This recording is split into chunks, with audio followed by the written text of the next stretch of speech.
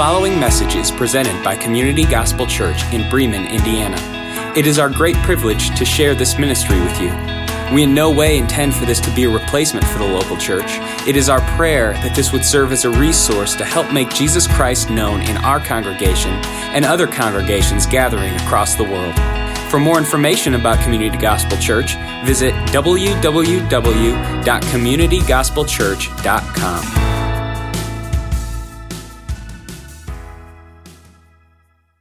If you would, grab a Bible or an electronic device that has a Bible on it and open up to Romans chapter 6 is where we're going to be at today. Matthew, Mark, Luke, John, Acts, Romans. If you're in fourth or fifth grade, you should have left already. If you feel like you're in fourth or fifth grade, go ahead. Bethany looked over at me the other day and she said, "Jordan, we have been in our house in Bremen for 6 years." And I said, "Whoa, 6 years. It feels like that happened fast." And she said, "Yeah, why, do you not like our house or something?" And I said, No, it's good. I like being here. We just feel really blessed to be able to minister and to pastor here. And we just love you guys. We think the world of Community Gospel and what you guys are doing. And even as the rain fell today and we had to cancel an event, I was like, don't worry about it. There's going to be more events on the future, and we'll be okay, right? We'll be all right. I was walking down the hallway the other day to my daughter's room. She was laying on her bed, and she was reading a book. And I kind of peeked my head in, and I was like, "What's you reading?"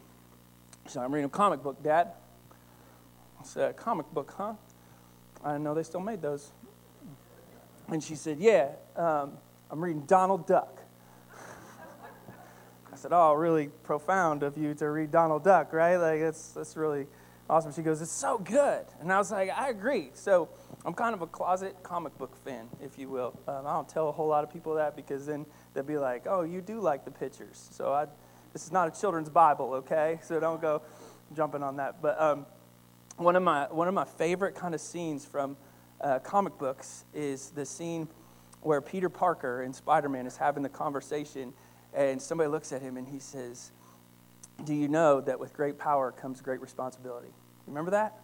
Man, that just like cuts to the heart. I was like, "Oh, so good, right?" I was like, "Man, that's good stuff." With great power comes great responsibility. And then I started thinking about it as I was studying for the sermon. And I thought, I wonder if he stole that from the Bible. Because with great salvation comes great power. And if we call ourselves believers in Jesus Christ comes great responsibility, right? We have responsibility as the body and as believers. And here in Romans chapter 6, what you need to know before we get into this passage is that Paul, in chapters 1 through 5, he has already started to articulate what it means to know Jesus. He uses this word that we would call justification. And he says, you are justified from your sins when you confess that you are a sinner and believe that Jesus Christ is the Messiah. He is your Savior. That word justification means that Jesus justifies you from your sin. So if you have gone astray, he essentially says, listen, you're my child and nobody can snatch you out of my hand. So chapter 1 through chapter 5 in Romans is all about justification. And you would do well to go back and to read that this week, especially being Holy Week. And then in chapter 6, he starts to unpack this new term that we would call sanctification. And sanctification is essentially just the process of God setting us apart so that we would be conformed more to the image of his son Jesus. Sanctification is the process where Jesus essentially chisels away who you are, and he says, I want you to look a little bit more like Jesus to the rest of the world. And so you can become a believer or a follower of the way by being justified from your sin when you say, God, I want a relationship with you through Jesus. But sanctification is really where the rubber meets the road and the work starts to be done. He says this is where, in being sanctified, we win over sin. We have the ability to choose from right from wrong. And you have the choice to say, I don't want to be a slave to sin anymore. I want to live a life that would be honoring and glorifying to the Lord. And so that's where Paul kind of brings us in Romans chapter 6, verse 1. Let me just pray a quick blessing over this. Heavenly Father, thank you. It's your word, not mine. I pray that you would make this clear today. I pray that you would do a work that I can't in the hearts of the people and myself as we're gathered here today. I pray that you would help me to articulate well. And I pray that we would not be hearers of the word, but we would be doers as well, and realize that every place that we populate on planet Earth is to make your son Jesus known. It's our mission field. No matter where we go, no matter who we see, no matter who we talk to, we have the opportunity to see people who are far from you come to know you. And then we have an opportunity to help people mature and grow too as well. God, I love you. I thank you for your word and what you've taught me this past week. And I pray that you would just pour that out into the people today. And that they would be encouraged, but also a little bit convicted, because I know that's where I've been living at. And I pray that it would be a blessing to all of us as we leave here. In your name, amen? Amen? Amen means I agree? Okay, I agree. All right. I agree with my own prayer. Of course I do. I said it. Chapter 6, verse 1, he says this: "What shall we say then?" Good question he's about to comment on. "Knowing that we are justified, what shall we say then if we call ourselves believers in Jesus Christ, followers of the way? Are we to continue in sin so that grace may abound?" You should underline that, because that's a good question. Are we to continue in sin so that grace may abound? Another way to phrase that: if God loves to forgive, ready for this? Then why not give him some more to forgive? Amen? It's like if somebody were to look at you and say, "Hey, if you give me $1, I'll give you 10. You give me 100, I'll give you 1,000, right? That's how it works. That's not how it works. But some of us think that. Maybe we got that from Romans 5, verse 20, where Paul says, where sin increased, grace increased all the more. Well, Apostle Paul, let me tell you something. I don't know where you guys are living at, but I know where I'm living at, and I know that sin sometimes increases, and so therefore, let's let grace increase all the more. Amen? Man, if you didn't say amen, you said it in your head. Are we to continue in sin? Now, Paul probably thought about Corinth, because this is where he is writing this text from. He is not in Rome. He's in Corinth with the Corinthians, and as many Corinthians thought, so did many Romans. And they believed that if God is going to be a God who forgives us, then we can sin as much as we want. There's two reasons for this. Number one, they take advantage of God because of his grace. And number two, they do not understand the seriousness or the weightiness of sin. So these people are thinking in this way, and it is the same way that you and I think today. If we would sin so that grace would abound, we obviously do not understand fully the seriousness of sin, nor do we understand how God works and operates. Sin is serious, and it always, always comes with a cost. Christ, when he goes to the cross, shows us very seriously how heavy a burden sin is, as Jesus pays with his life so that you and I can be forgiven. Sin is serious. It brings Jesus to the cross. Blood pours from his hands and from his feet. And if we are to be forgiven and believe the gospel to continue in our sin, that is absolutely absurd. Why would we go on sinning because Christ has died for us? James says in James chapter 1, listen to this: "But don't just listen to God's word," in other words, be justified. "Do what it says. Otherwise, you're fooling yourselves. For if you listen to the word and you don't obey or continue in sin, it is like glancing at your face in the mirror. You see yourself and you walk away and you forget what you look like." Freedom in Jesus Christ is never the opportunity for you and I to carry on in our sin. It is just the opposite. If we would understand that we choose to resist sin, we would understand that we would have an increased appreciation of God's grace. If you and I could get to the point where, like, every time we choose what God wants me to do and not what the world wants me to do, the appreciation of grace would increase. Why? Because Paul says in verse 2, he says, "By no means do we do this. How could we, you and I, who are dead to sin, still live in that sin?" I would underline too in that passage of Scripture, dead to sin. Because Christ died for our sins, we as believers died to sin. Well, what does that mean? That essentially means that we take a decisive step to be justified, and then we continually make the conscious effort to stay dead. We refuse to sin daily in full, continual commitment to God. Now, some of you guys are thinking about that, like, okay, dead to sin. I think I kind of get that. This makes total sense to me because in 2006, Bethany and I decided that we were going to get married. And so we went to Wabash, and we walked down the aisle, and we gave our vows to one another, and I continued to kind of nudge her and say, no, this is a good thing, I promise. And then when we got done with the ceremony, we were at the reception, and here comes my dad who did the ceremony, and he has the marriage license, right? And he slides the marriage license across the table, and he says, Jordan, do you believe the words that you just said to Bethany in the service? And I said, yeah, I do. All of them, and then some more. And I wrote my name really fast. And he goes, Bethany, do you believe the words that you said to Jordan? And she says, what's in this for me again? And he said, I'll be your father-in-law. She said, done, deal, all right? And she signed on there too as well. Now, here's the crazy thing, okay? We got married, and that day when we got married, we didn't look at each other and we're like, okay, now we can go do whatever we want to do.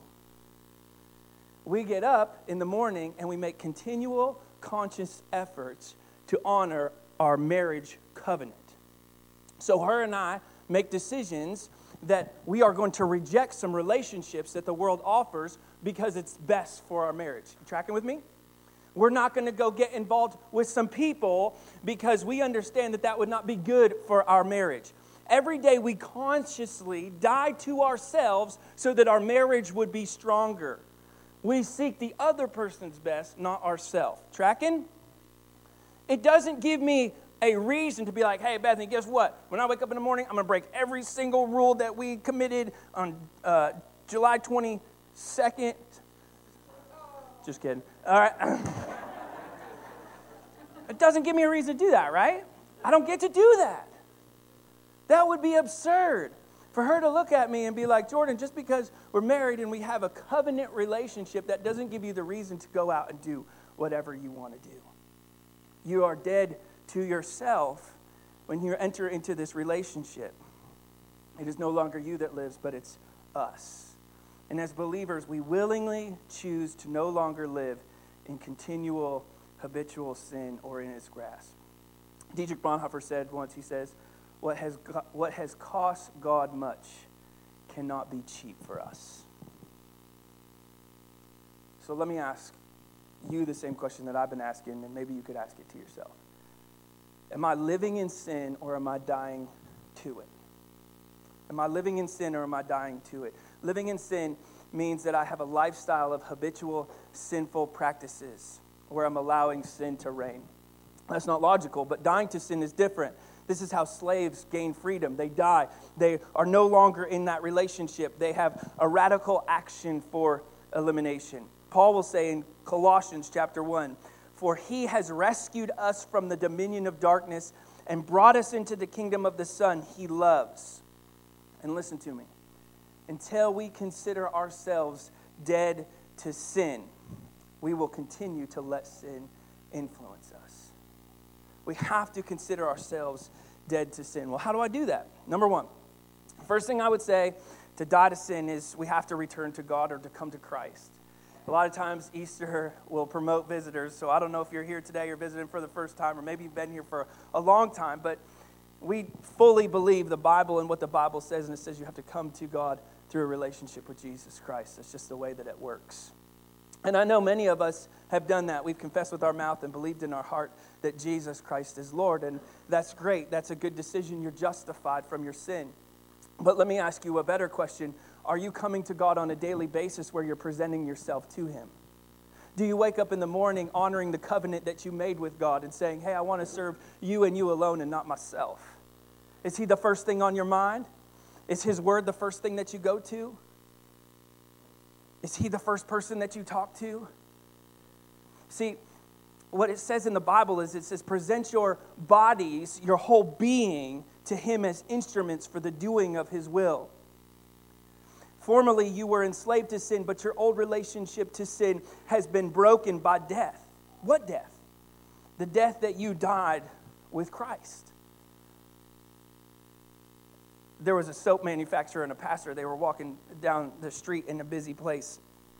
And they're having this conversation, and the pastor's got a good relationship with them, and the soap producer looks at the pastor, and he says, the gospel you preach hasn't done much good, huh, pastor?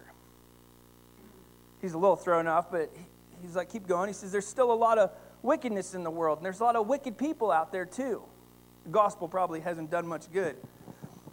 Well, they go down a little bit farther, and they see a bunch of kids playing in the mud on a rainy day. The pastor seizes the opportunity. That's what we do. And he says, I see soap hasn't done much good for the world either. And he's kind of thrown off. He says, why would you say that? He says, because there's still a bunch of dirty people in the world. It doesn't look like it's producing a good product. And he says, oh, that's because soap doesn't work until you apply it, until you use it. Until you present yourself and offer yourself to the fact that you want to be clean. See, I come to Jesus to be justified, and he justifies me in my sin. But I come to him daily because I know that this flesh still hangs off of me, and it still entangles me, and it still trips me up, and I still live in a fallen world. And I say, Jesus, you got to work through my life. But it doesn't work unless I come to the throne of God and say, you got to do a great work in me. You got to restore my soul. You got to clean me, wash me from the inside out. That's how we return to God. Second thing is that you refuse to let Satan win. You got to stop letting the devil win. Christ died, he bore our sin, and now he lives so we're able to die to sin. I talk to so many people that say, Pastor Jordan, I can't break the chains of addiction. I can't do it. Do you know that Jesus talks about radical amputation? You know what he says? He says, listen, if your left eye causes you to sin or to stumble, what are you supposed to do? There's a little room out here, and we call it the radical amputation room. We got eye gouges, and we got saws for your arms and stuff like that. I'm just kidding. We all have that here. That'd be really creepy. I wouldn't want to be a part of that church. Jesus is talking a little bit figuratively, and what he's saying in the text is, if your computer causes you to look at pornography, then you should probably chuck your computer out the window. He says, listen, if you're in a relationship with somebody that's causing you to be unfaithful to your spouse, then you should probably get out of that relationship. If you're involved with some friends who are causing you to not be like Jesus, then maybe you should find some new friends. If you're sticking a needle in your arm, then maybe you need to go to places where people don't stick needles in their arms. See, Jesus says, I want you to radically amputize, and I want you to stop letting Satan win. That's why John says, greater is he that is in you than he that is in the world. There was a man, he was praying with his pastor, and he's sitting there, and he says, Lord Jesus, I just pray that you would take the cobwebs out of my life. And the pastor kind of looks over like, what is he? He's like, Lord Jesus, kill the spider, right? Maybe that's what we need to start praying. That God eliminates the source of the problem instead of we stop praying for the elimination of all the results of the problem. See, we have to refuse to let Satan win. Satan wins every time we sin. And every time we choose not to sin, what happens is we create a reservoir within ourselves where we have awesome examples to throw back at the devil and say, let me tell you where I've won in other places, and let me tell you how you're not going to win in this place here. I refuse to let him win. I present myself every day. I say, God, I understand that I'm a sinner. I realize that we have a relationship. Would you guard me and protect me so that the devil will not win? I love at the end of Jesus' temptation. Do you know what happens? After he's tempted in the garden, you know what happens? A legion of angels comes and ministers to his need. Maybe we need to start praying that angels would come and surround us in the places that we populate. And that God would fight battles for us that we don't need to fight. And he would move people out of places that we need to move into. So I got to return to God. I got to refuse to let Satan win. Third thing, I got to reflect on being alive in Jesus Christ. When we consider ourselves to have died in Christ's death, sin won't dominate us the more we allow ourselves to be daily aware of God's wonderful, awesome grace. You know the song, right? Morning by morning, new mercies I see. When I was growing up, I constantly told myself, if I ever become a pastor, I'm never going to sing in the pulpit. I do it almost every single week now. I can't help it. Grace doesn't stimulate sin. Grace liberates from sin. And it enables us to triumph over it. I think that's why Jesus, so many times in the text, he looks at people and he says, go and sin no more. It's so simple though. Jesus, like, go and sin no more. Don't do that anymore. Go and sin no more, he says. Why? Because he understands fully that grace doesn't stimulate sin. Grace liberates us from sin and enables us to triumph over it.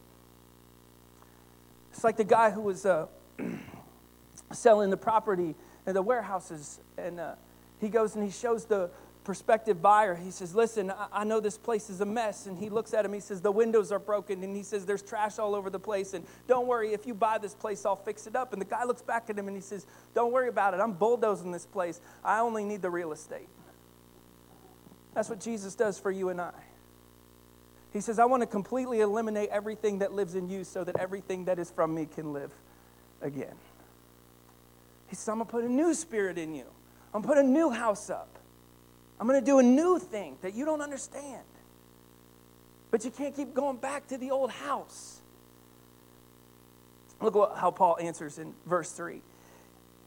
He says, do you not know that all of us who have been baptized into Christ Jesus were baptized into his death? We were buried, therefore, with him by baptism into death, in order that just as Christ was raised from the dead by the glory of the Father, we too, underline that, might walk, circle that, in the newness of life, double underline that. You want me to say it again? All right. We too, underline that, might walk, circle that, in the newness of life, double underline that. That's how it looks at my Bible. Now let's look how your Bible, all right? That's how I read it. He uses an illustration to answer his question, and he talks about baptism to make this point about being dead to sin. If we don't know what it means to be dead to sin, then we might not understand baptism real well. And let me just walk you through this real point, okay? He says in verse 3, do you not know? Now, if the Apostle Paul were here, okay, he would be seriously confused about us as a church. And he would be confused on one thing, and that is how we do baptism. He would literally shake his head and be like, that makes no sense. I don't understand. Because when you got baptized in the New Testament, essentially, if you came to know the Lord and you were justified and you say, hey, I believe Jesus is the Messiah, and you confess with your mouth and believed in your heart and say, I trust Jesus Christ as my Savior today, you know what they would do? They pick you up and they take you over to some water and they throw you in the water and they pull you back out. It was all one motion. Paul would look at it and he'd say, why do you guys have this long span of time between like when somebody comes to know Jesus and when they get baptized? He's like, those things should be together. And I'm like, Paul, I don't know if you know this or not, but we don't have a whole lot of pools of water, and ain't nobody getting baptized outside today, amen? He just would be so confused on that. In Corinth, baptism was so common. It was so common knowledge that that's how it happened. But in Rome, it wasn't really that way. And so Paul is trying to help the people see what it means to be dead to sin by illustrating baptism.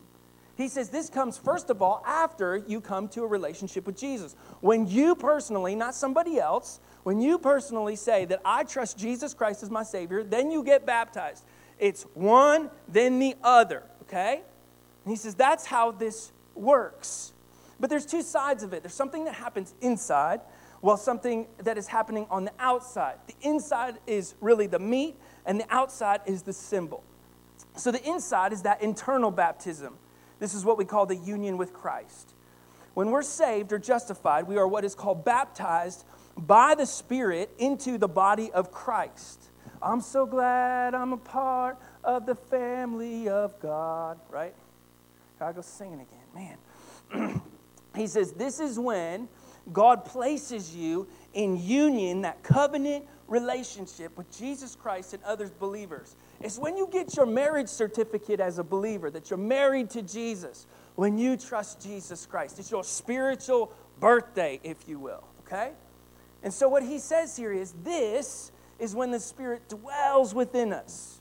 Paul told the Corinthians in chapter 12, we're all baptized by one Spirit so as to form one body, whether Jew or Gentile, slave or free, Mishawakayan or South Bendian, Lakevillian or Wyetian, okay? That's the Greek, by the way. I got that footnoted. We're all given one Spirit to drink. That's what he says. So being baptized into union with Christ, this justification means we are risen to new life in Jesus Christ.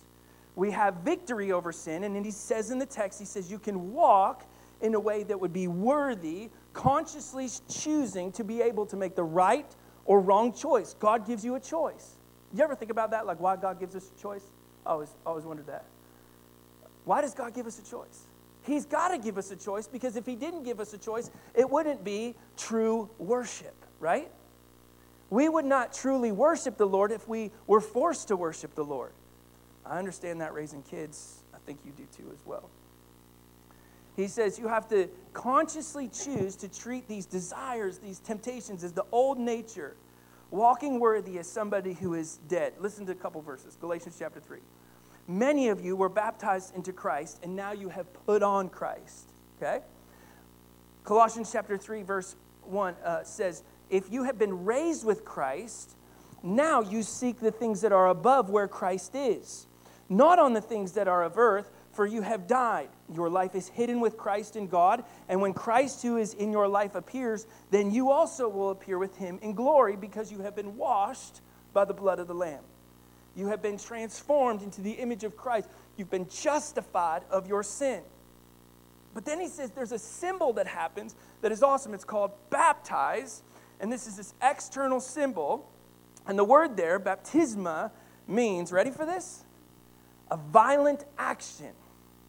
There is this church I saw the other day. I think it's amazing. It's called the Church of Bodybuilders. It's this crazy place. Don't Google it, all right? I don't know how I got there. It was one of those searches that went south in a hurry. You know what I'm talking about? How you're like, how did I get here? It's been 2 hours and I'm watching cat videos. But, so here's what happened.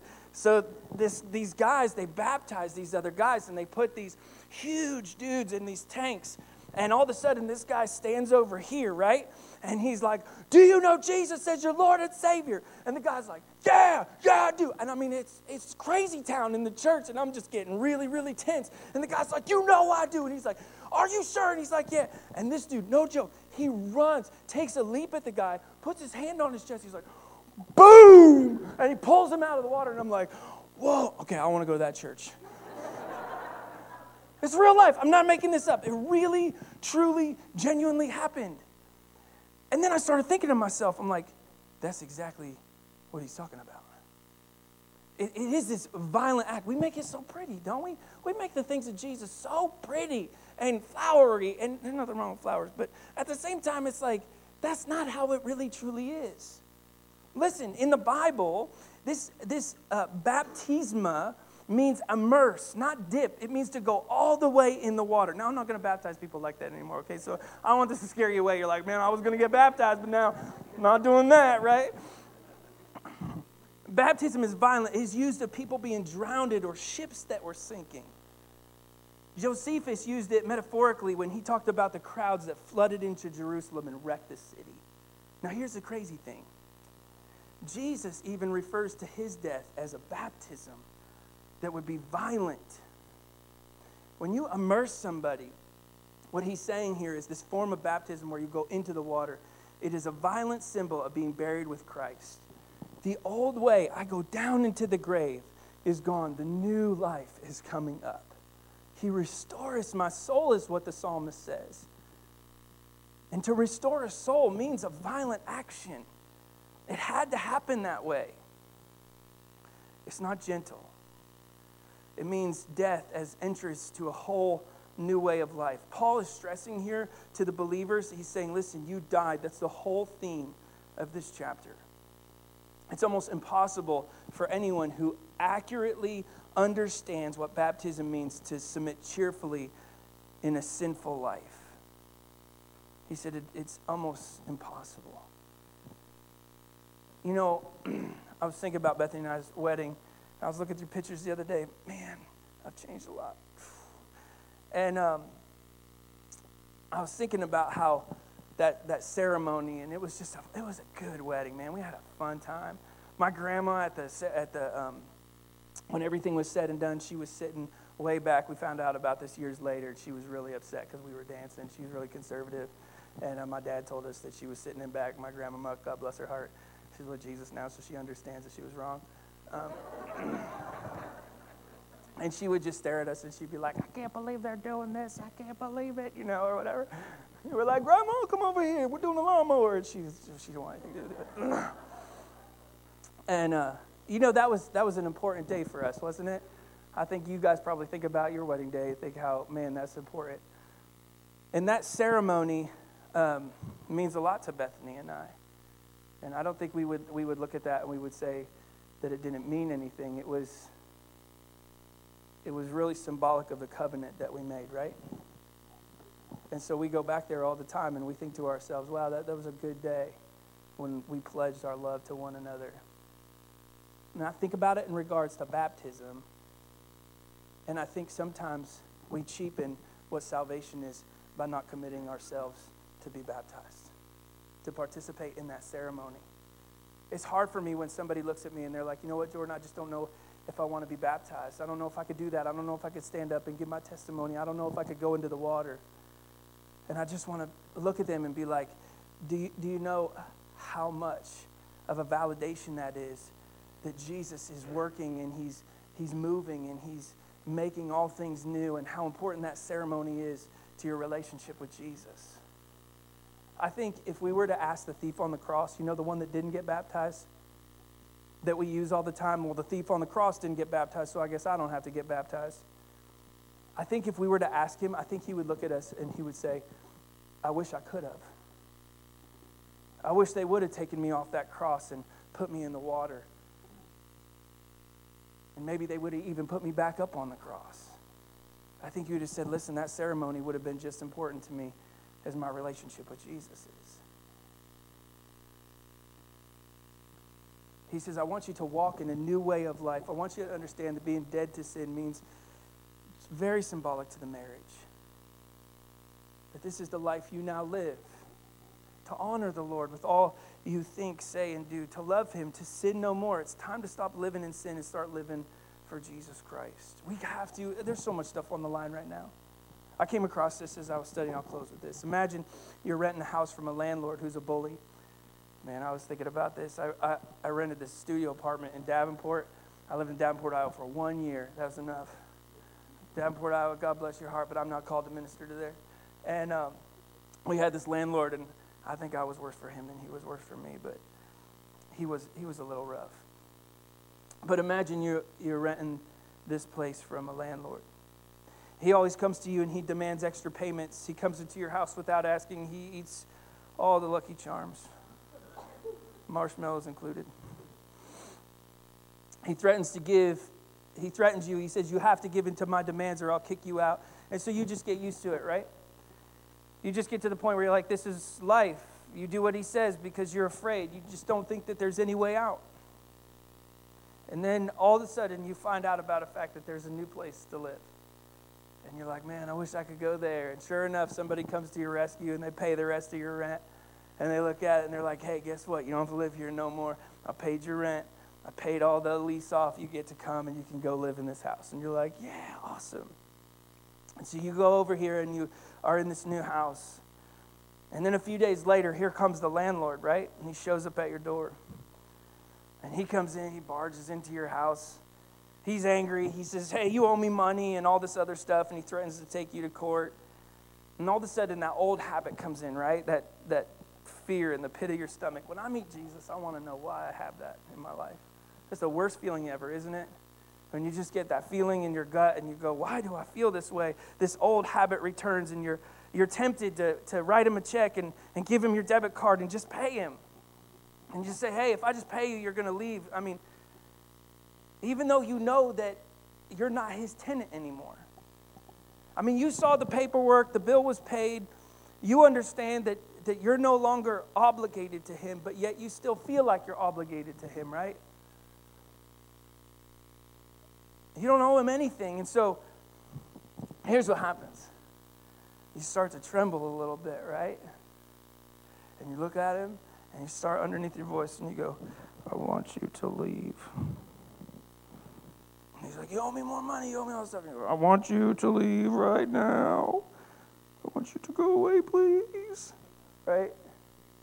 And then all of a sudden you realize, wait, that guy, I don't owe him anything.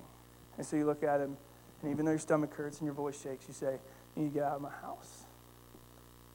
You don't have any ownership here. You don't live here anymore. You never lived here. This is my place. This was paid from somebody else. And so you force him and you say, leave. He has no claim over you. That is exactly what it is like to be dead to sin. When you make a conscious effort and a conscious decision to continue in sin as a believer in Jesus Christ, you essentially let the old landlord in and take ownership of who you are. But listen to me, church. We got to tell the old landlord to get out of this house. You are not welcome here. You never were welcomed here. All those broken windows are gone. All that stuff is done. It is eliminated. In Romans chapter 6, if you bounce down just a few verses, he says, in the same way, you count yourself dead to sin, but alive to God in Jesus Christ. All those things have no hold on you anymore. And you think to yourself, but Pastor Jordan, that doesn't make any sense because it can't be so simple. Isn't it funny how the things in life that are so simple are often the most spiritual and often the most things that sanctify us and set us apart? Isn't it funny how little things like reading your Bible and spending time in prayer can have a massive impact on your whole entire existence? Isn't it funny how sometimes if we would just do the simple things in life, we would be successful? Isn't it funny how we can make small investments in something and over time it will accrue interest? Isn't it funny how if we do that with Jesus, it makes sense, right? But then we think about it and we think to God, God, that's too simple. I need to make it complicated. And God says, no, listen. I came into your life so that you wouldn't have to live a complex existence, so that you would live a simple life of just following me, loving me with all your heart, soul, mind, and strength. He says, it's how it works. We need to remind ourselves of what the paperwork says, that is paid in full of who you really are. You can't give in to the voices that are in your head that tell you you're still in the old life. You're not. There are so many people that I sit and talk with, and I just tell them, I was like, it's not who you are. It's not who you are. And they look at me and they say, but Pastor Jordan, it is who I am. And I'm saying, no, it's not. But you have to believe it first. You got to own it. You got to say, yes, I am who I am in Jesus Christ. I am a new creation. I am restored. I am somebody who is able to do far more abundantly than I could ever ask or imagine. Because John said it, and it's true. Greater is he who is in the world than he who lives. Right? Greater is he who lives in me than the one who is in the world. I totally screwed that up. Doggone it. You get it. Resisting temptation is about recognizing who you are. In Christ, you're no longer a prisoner. You've been set free. Let me pray for you.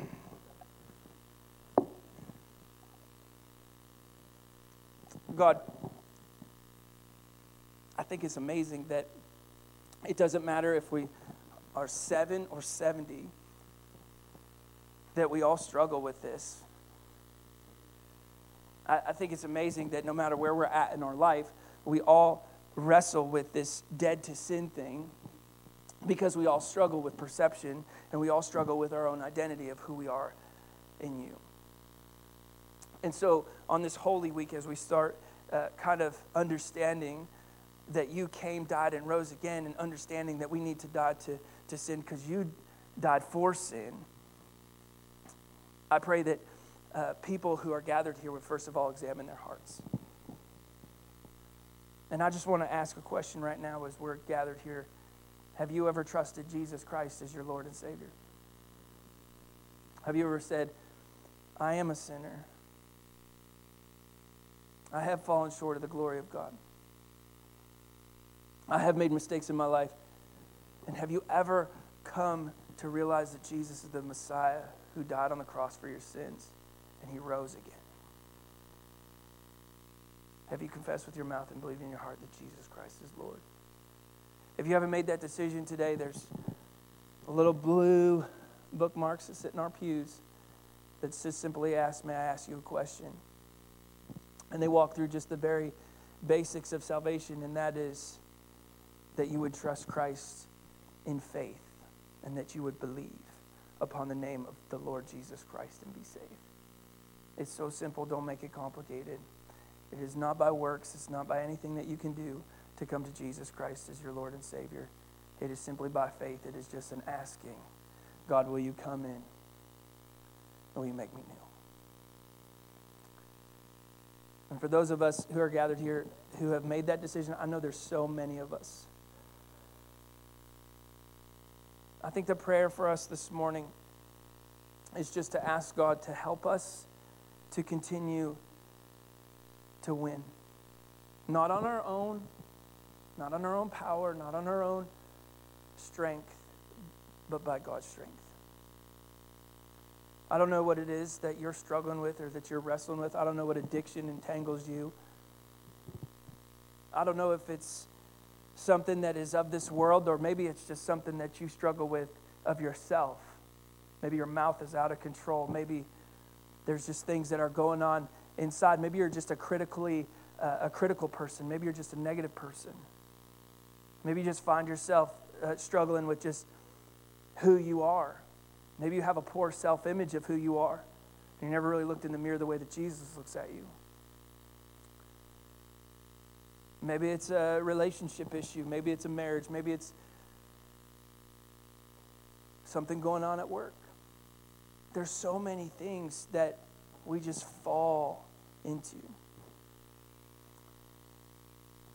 But the amazing thing about being in a relationship with Jesus is that he says, anything that you ask in my name, he hears your voice. And so today, God, we come before you and we ask that you would help us to be victorious over the sin that so easily entangles us. God, we ask very specifically and very pointedly that you would help overcome these chains that we continue to throw on ourselves.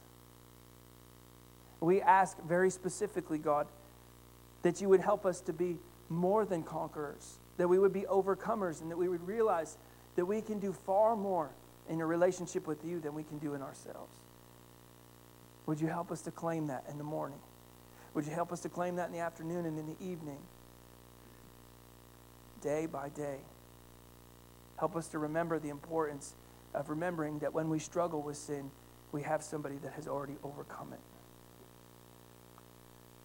God, would you remind me and all of these people who are gathered here today, those who are listening online, would you remind us second by second of who we are in Jesus? Would you help us to constantly let you be the sole priority of our life? That we would look to you and nobody else. That we would reflect on your goodness and your mercy and your grace. That we would remember that we are children of God. Sons and daughters of the Most High King. May that understanding be the reason for our existence. And may you continue to give us victory in all areas of our life until you come to call us home. God, we give all this over to you. We love you and we thank you. In your name we pray. All God's people said, amen. Thank you for listening to the Community Gospel Church podcast. If you would like to support this ministry financially, simply log on to communitygospelchurch.com and click the Contribute tab.